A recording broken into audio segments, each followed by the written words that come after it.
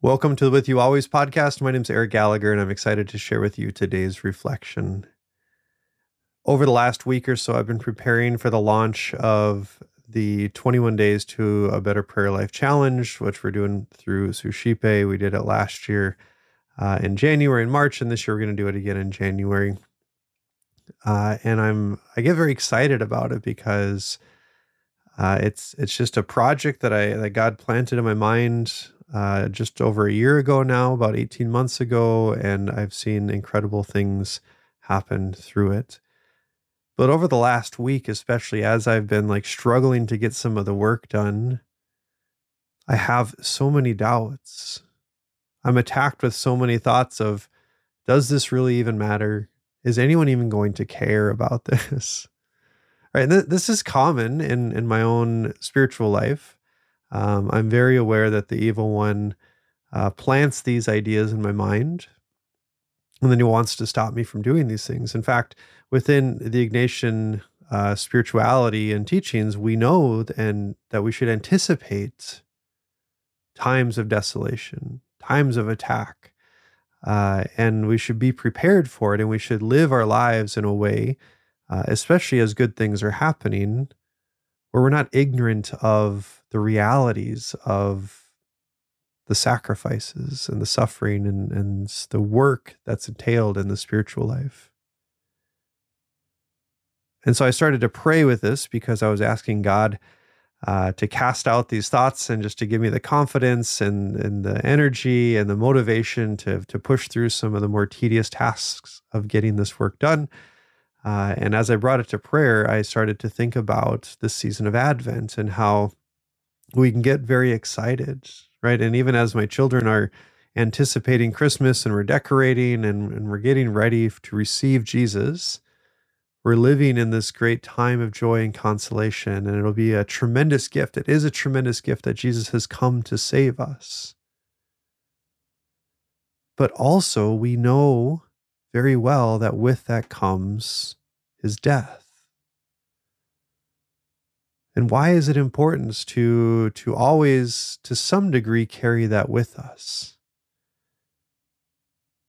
And to me, the answer is fairly simple, and just that it helps us to remain close to reality.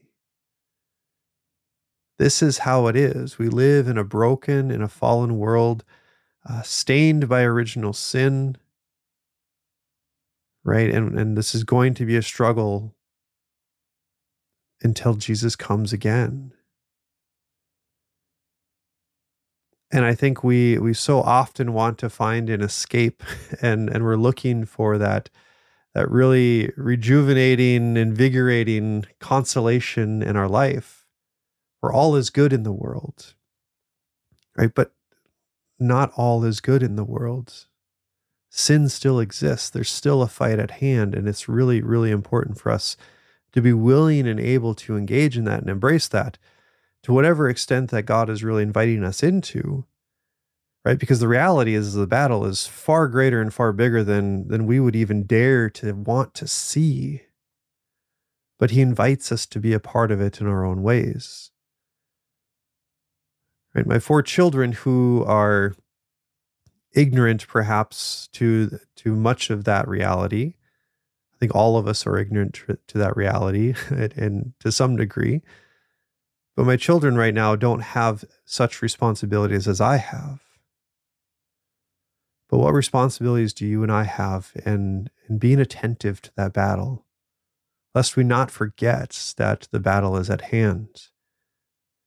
So I've been moved to continue to consider and pray about the ways that I can enter into that reality, perhaps subtly, perhaps in ways that are not noticeable always by others, perhaps not even in ways that I really need to talk about with those around me. This is the gift of fasting and penance in all the different ways. This is, to some degree, why fasting and penance can be a part of our Advent prayer and our Advent reflection. Is to, yes, be preparing for the life and the gift of Jesus in this world, in our hearts and our families, and to pray for that outpouring over and over and over again. but also to engage in the full story with Jesus at all times, to be a part of it, to be with him completely in all the different ways. So I don't know exactly what this means for me. I'm continuing to pray about it. I'm here to share it with you as it's something the Lord is doing in my own life right now. Know of my prayers for you this Advent season.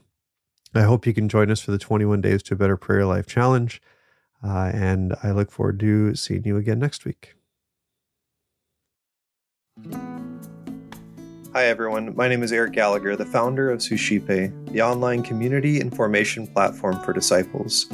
I wanted to take a moment to thank you for listening and also to encourage you to check out our online community at suscipe.co. That's suscipe.co.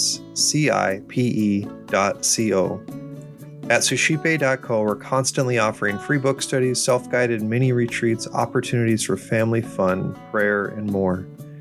If you're interested in engaging with a community of individuals who are desiring to grow deeper in their spiritual lives, check out suscipe.co and get involved today.